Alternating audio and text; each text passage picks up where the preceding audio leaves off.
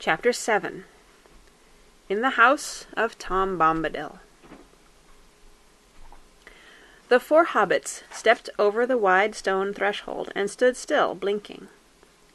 They were in a long, low room, filled with the light of lamps, swinging from the beams of the roof, and on the table of dark, polished wood stood many candles, tall and yellow, burning brightly.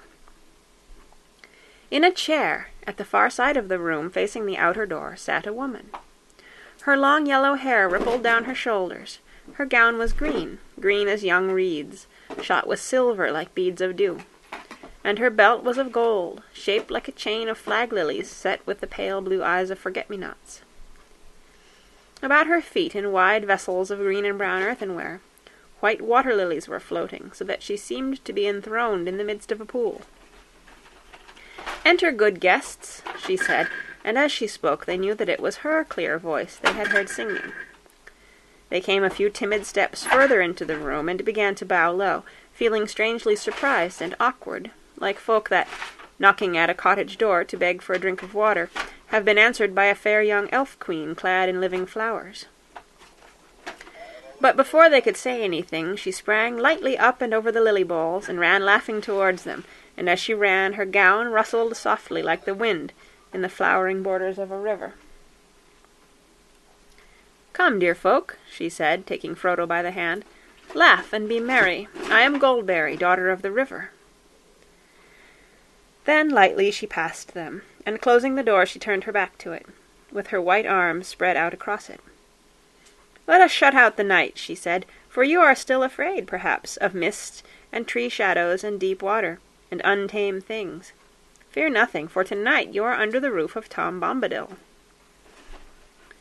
The hobbits looked at her in wonder, and she looked at each of them and smiled. "Fair Lady Goldberry," said Frodo at last, feeling his heart moved with a joy that he did not understand.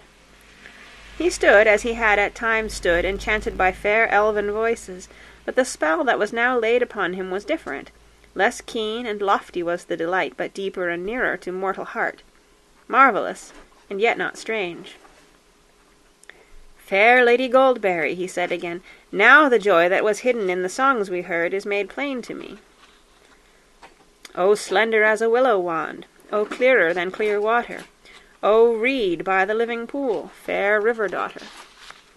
O springtime and summertime and spring again after, O wind on the waterfall and the leaves' laughter." Suddenly he stopped and stammered, overcome with surprise to hear himself saying such things, but Goldberry laughed. "Welcome," she said. "I had not heard that folk of the Shire were so sweet-tongued. But I see you are an elf friend. The light in your eyes and the ring in your voice tells it. This is a merry meeting. Sit now, and wait for the master of the house. He will not be long. He is tending your tired beasts." The hobbits sat down gladly in low, rush-seated chairs, while Goldberry busied herself about the table, and their eyes followed her, for the slender grace of her movement filled them with quiet delight. From somewhere behind the house came the sound of singing. Every now and again they caught, among many a derry-doll and a merry-doll and a ring-a-ding-dillo, the repeated words, "Old Tom Bombadil is a merry fellow, bright blue his jacket is, and his boots are yellow." "Fair lady," said Frodo again after a while, "tell me, if my asking does not seem foolish, who is Tom Bombadil?" "He is," said Goldberry, staying her swift movements and smiling. Frodo looked at her questioningly. "He is as you have seen him," she said in answer to his look. "He is the master of wood, water, and hill." "Then all this strange land belongs to him?" "No, indeed," she answered, and her smile faded. "That would indeed be a burden," she added in a low voice, as if to herself. "The trees and the grasses and all things growing or living in the land belong each to themselves. Tom Bombadil is the master. No one has ever caught old Tom walking in the forest, wading in the water, leaping on the hilltops under light and shadow. He has no fear. Tom Bombadil is master." A door opened, and in came Tom Bombadil. He had now no hat, and his thick brown hair was crowned with autumn leaves. He laughed, and going to Goldberry took her hand. "Here's my pretty lady," he said, bowing to the hobbits. "Here's my Goldberry, clothed all in silver green, with flowers in her girdle. Is the table laden? I see yellow cream and honeycomb, and white bread and butter, milk, cheese, and green herbs, and ripe berries gathered. Is that enough for us? Is the supper ready?" "It is," said Goldberry, "but the guests perhaps are not." Tom clapped his hands and cried, "Tom, Tom, your guests are tired, and you had near forgotten. Come now, my merry friends, and Tom will refresh you. You shall clean grimy hands and wash your weary faces, cast off your muddy cloaks, and comb out your tangles." He opened the door, and they followed him down a short passage and round a sharp turn. They came to a low room with a sloping roof. A penthouse, it seemed, built on to the north end of the house. Its walls were of clean stone, but they were mostly covered with green hanging mats and yellow curtains. The floor was flagged and strewn with fresh green rushes. There were 4 deep mattresses, each piled with white blankets, laid on the floor along one side. Against the opposite wall was a long bench laden with wide earthenware basins, and beside it stood brown ewers filled with water, some cold, some steaming hot. There were soft green slippers set ready beside each bed. Before long, washed and refreshed, the hobbits were seated at the table, 2 on each side, while at either end sat Goldberry and the master. It was a long and merry meal. Though the hobbits ate as only famished hobbits can eat, there was no lack. The drink in their drinking bowls... not enough. There was plenty, in other words. No lack means there's plenty. The drink in their drinking bowls seemed to be clear cold water, yet it went to their hearts like wine and set free their voices. The guests became suddenly aware that they were singing merrily, as if it was easier and more natural than talking. At last Tom and Goldberry rose and cleared the table swiftly. The guests were commanded to sit quiet, and were set in chairs, each with a footstool to his tired feet. There was a fire in the wide hearth before them, and it was burning with a sweet smell, as if it were built of apple wood.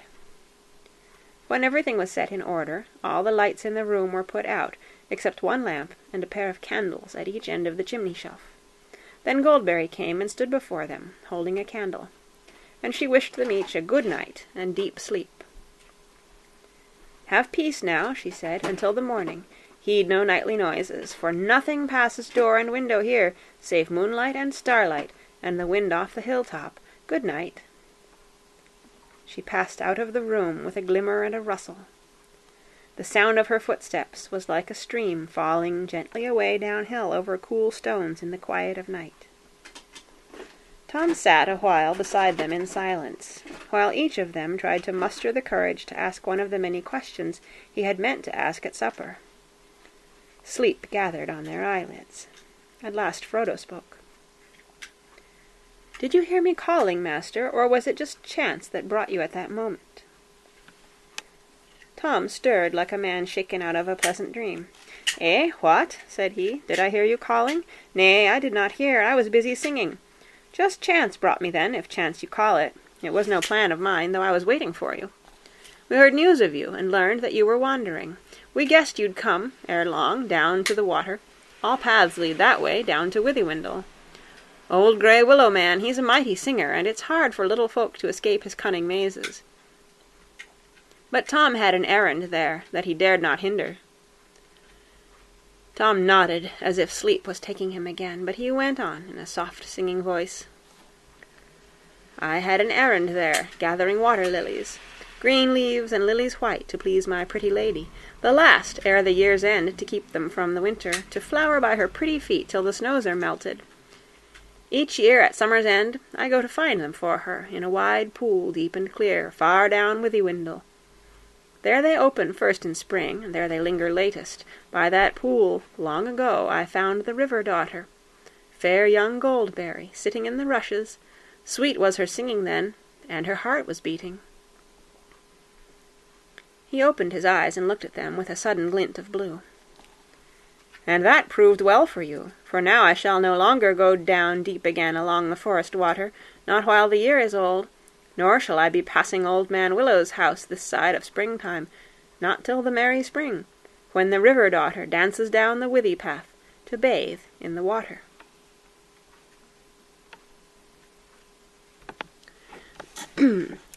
He fell silent again, but Frodo could not help asking one more question, the one he most desired to have answered. "Tell us, master," he said, "about the Willow Man. What is he? I have never heard of him before." "No, don't," said Merry and Pippin together, sitting suddenly upright. "Not now. Not until the morning." "That is right," said the old man. "Now is the time for resting. Some things are ill to hear when the world's in shadow. Sleep till the morning light. Rest on the pillow. Heed no nightly noise. Fear no grey willow." And with that he took down the lamp and blew it out, and, grasping a candle in either hand, he led them out of the room. Their mattresses and pillows were soft as down, and the blankets were of white wool. They had hardly laid themselves on the deep beds and drawn the light covers over them before they were asleep.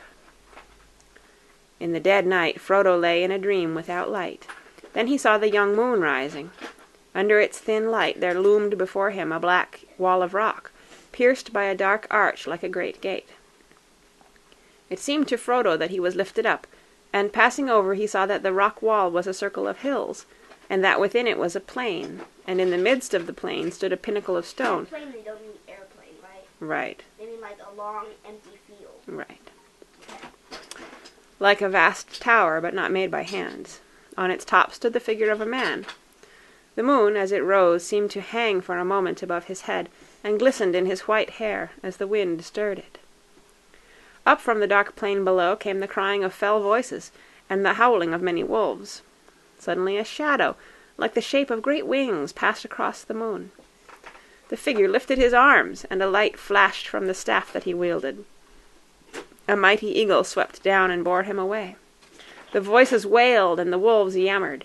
There was a noise like a strong wind blowing, and on it was borne the sound of hoofs, galloping, galloping, galloping from the east. Black riders, thought Frodo, as he wakened, with the sound of the hoofs still echoing in his mind. He wondered if he would ever again have the courage to leave the safety of these stone walls. He lay motionless, still listening, but all was now silent, and at last he turned and fell asleep again, or wandered into some other unremembered dream. At his side Pippin lay dreaming pleasantly, but a change came over his dreams, and he turned and groaned. Suddenly he woke, or thought he had waked, and yet still heard in the darkness the sound that had disturbed his dream. Tip-tap, squeak! The noise was like branches fretting in the wind.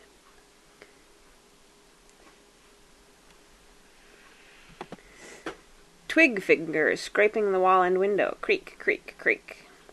He wondered if there were willow trees close to the house, and then suddenly he had the dreadful feeling that he was not in an ordinary house at all, but inside the willow, and listening to that horrible dry creaking voice laughing at him again. He sat up and felt the soft pillows yield to his hands, and he lay down again, relieved. He seemed to hear the echo of words in his ears. "Fear nothing. Have peace until the morning. Heed no nightly noises." Then he went to sleep again. It was the sound of water that Merry heard, falling into his quiet sleep. Water streaming down gently, and then spreading irresistibly all round the house into a dark, shoreless pool. It gurgled under the walls and was rising slowly but surely. "I shall be drowned," he thought. "It will find its way in, and then I shall drown." He felt that he was lying in a soft, slimy bog, and springing up he set his foot on the corner of a cold, hard flagstone. Then he remembered where he was and lay down again. He seemed to hear, or remember hearing, "Nothing passes doors or windows, save moonlight and starlight and the wind off the hilltop." A little breath of sweet air moved the curtain. He breathed deep and fell asleep again. As far as he could remember, Sam slept through the night in deep content, if logs are contented. They woke up, all four at once, in the morning light. Tom was moving about the room, whistling like a starling. When he heard them stir, he clapped his hands and cried, "Hey, come, Merry Doll, Derry Doll, my hearties!" he drew back the yellow curtains, and the hobbit saw that these had covered the windows at either end of the room, one looking east and the other looking west. They leapt up, refreshed. Frodo ran to the eastern window and found himself looking into a kitchen garden grey with dew. He had half expected to see turf right up to the walls, turf all pocked with hoof-prints. What's turf? Grassy area. I see. Actually, his view was screened by a tall line of beans on poles, but above and far beyond them the grey top of the hill loomed up against the sunrise. It was a pale morning. In the east, behind long clouds like lines of soiled wool stained red at the edges, lay glimmering deeps of yellow. The sky spoke of rain to come, but the light was broadening quickly, and the red flowers on the beans began to glow against the wet green leaves. Pippin looked out of the western window, down into a pool of mist. The forest was hidden under a fog. It was like looking down onto a sloping cloud roof from above. There was a fold, or channel, where the mist was broken into many plumes and billows. The valley of the Withywindle. The stream ran down the hill on the left and vanished into the white shadows. Near at hand was a flower garden and a clipped hedge, silver-netted, and beyond that grey shaven grass pale with dewdrops. There was no willow tree to be seen. "Good morning, merry friends," cried Tom, opening the eastern window wide. A cool air flowed in. It had a rainy smell. "Sun won't show her face much today, I'm thinking. I have been walking wide, leaping on the hilltops, since the grey dawn began, nosing wind and weather, wet grass underfoot, wet sky above me. I wakened Goldberry singing under window, but naught wakes hobbit folk in the early morning.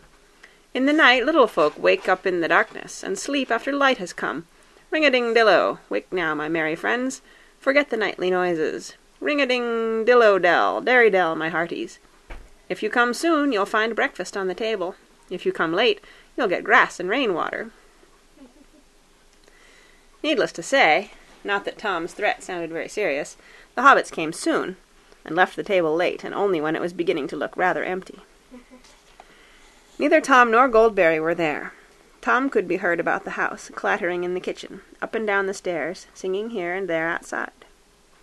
The room looked westward over the mist-clouded valley, and the window was open. Water dripped down from the thatched eaves above.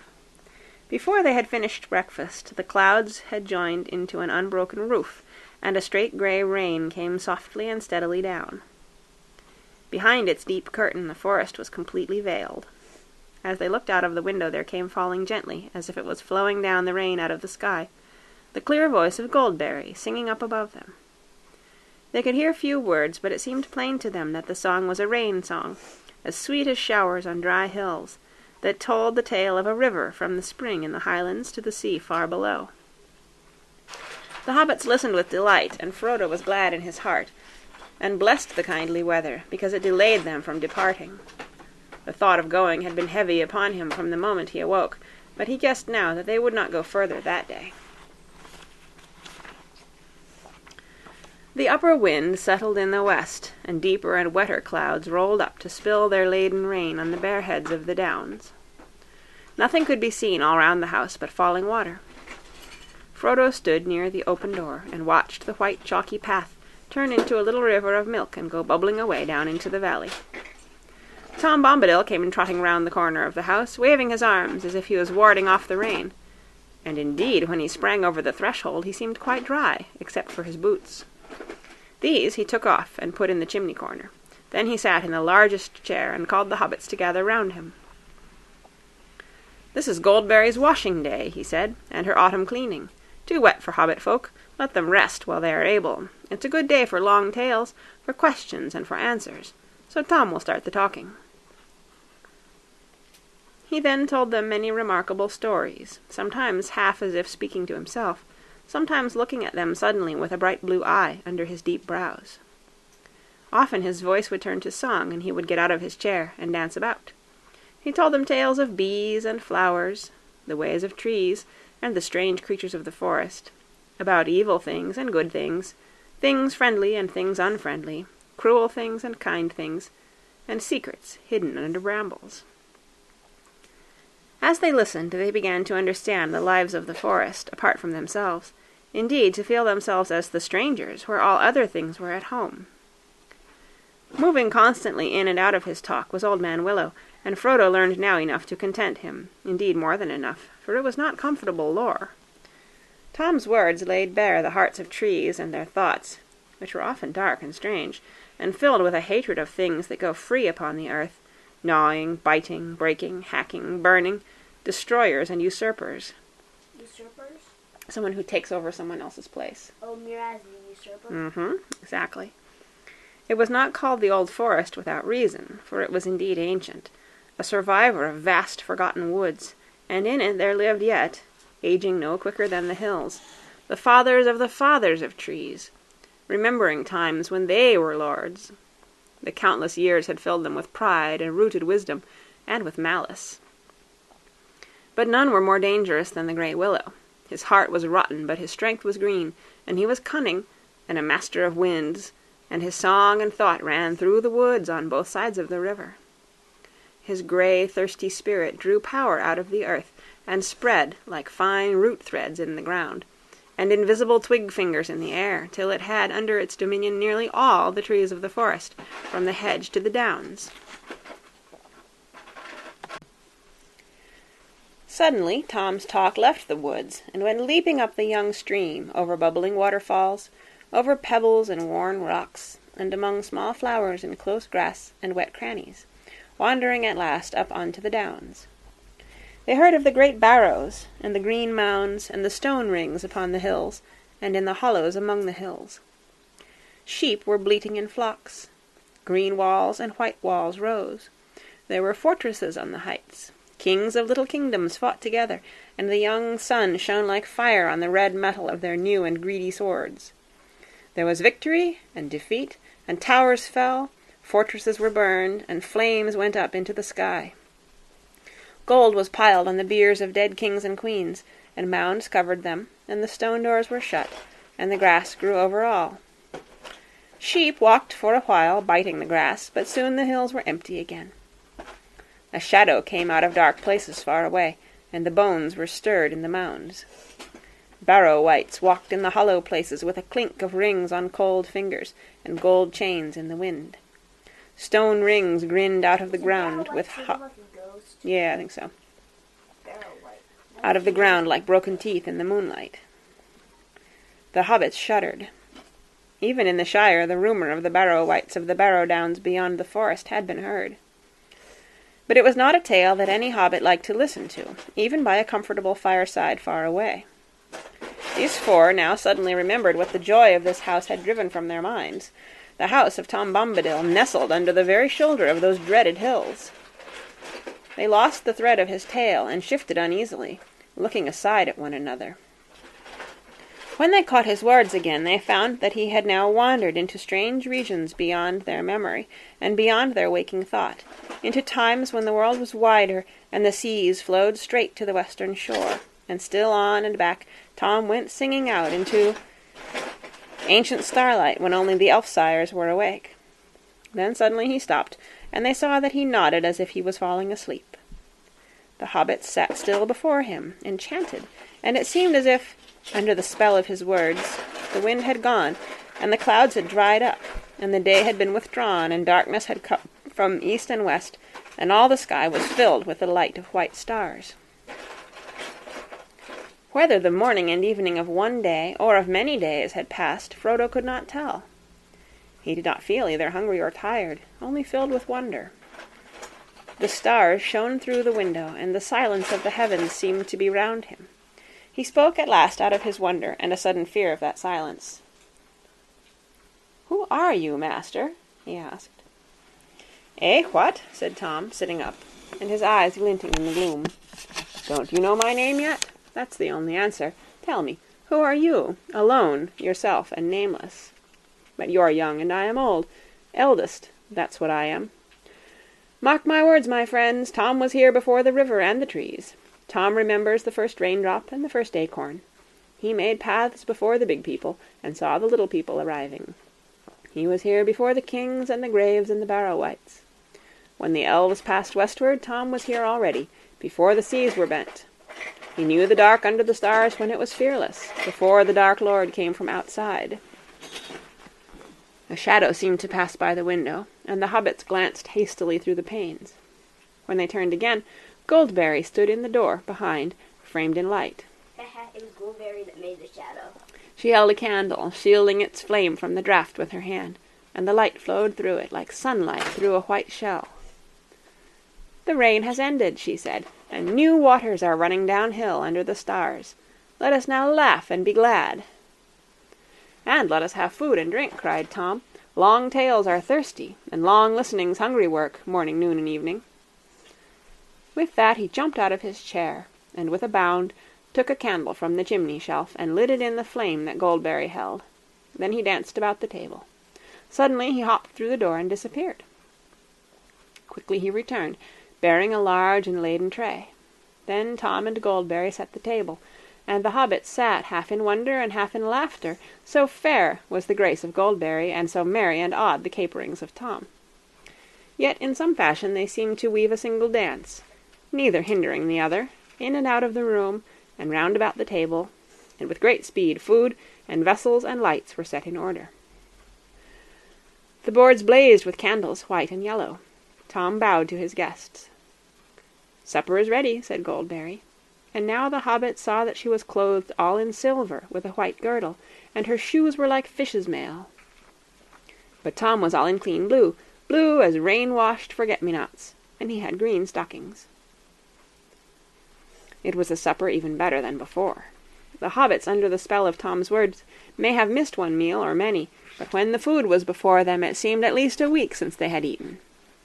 They did not sing or even speak much for a while, and paid close attention to business. But after a time their hearts and spirit rose high again, and their voices rang out in mirth and laughter. After they had eaten, Goldberry sang many songs for them, songs that began merrily in the hills and fell softly down into silence. And in the silences they saw in their minds pools and waters wider than any they had known, and looking into them they saw the sky below them and the stars like jewels in the depths.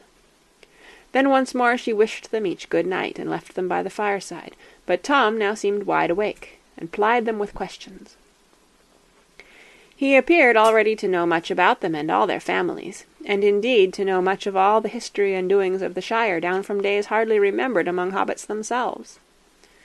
It no longer surprised them, but he made no secret that he owed his recent knowledge largely to Farmer Maggot, whom he seemed to regard as a person of more importance than they had imagined.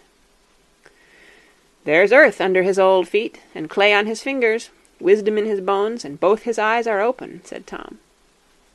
It was also clear that Tom had dealings with the elves, and it seemed that in some fashion news had reached him from Gildor concerning the flight of Frodo. Indeed, so much did Tom know, and so cunning was his questioning, that Frodo found himself telling him more about Bilbo and his own hopes and fears than he had told before even to Gandalf. Tom wagged his head up and down, and there was a glint in his eyes when he heard of the riders. "Show me the precious ring," he said suddenly, in the midst of the story, and Frodo, to his own astonishment, drew out the chain from his pocket, and, unfastening the ring, handed it at once to Tom. It seemed to grow larger as it lay for a moment on his big brown-skinned hand. Then suddenly he put it to his eye and laughed. For a second the hobbits had a vision, both comical and alarming, of his bright blue eye gleaming through a circle of gold. Then Tom put the ring around the end of his little finger and held it up to the candlelight. For a moment the hobbits noticed nothing strange about this. Then they gasped. There was no sign of Tom disappearing. Tom laughed again, and then he spun the ring in the air, and it vanished with a flash. Frodo gave a cry, and Tom leaned forward and handed it back to him with a smile. Frodo looked at it closely and rather suspiciously, like one who has lent a trinket to a juggler. It was the same ring, or looked the same, and weighed the same, for that ring had always seemed to Frodo to weigh strangely heavy in his hand.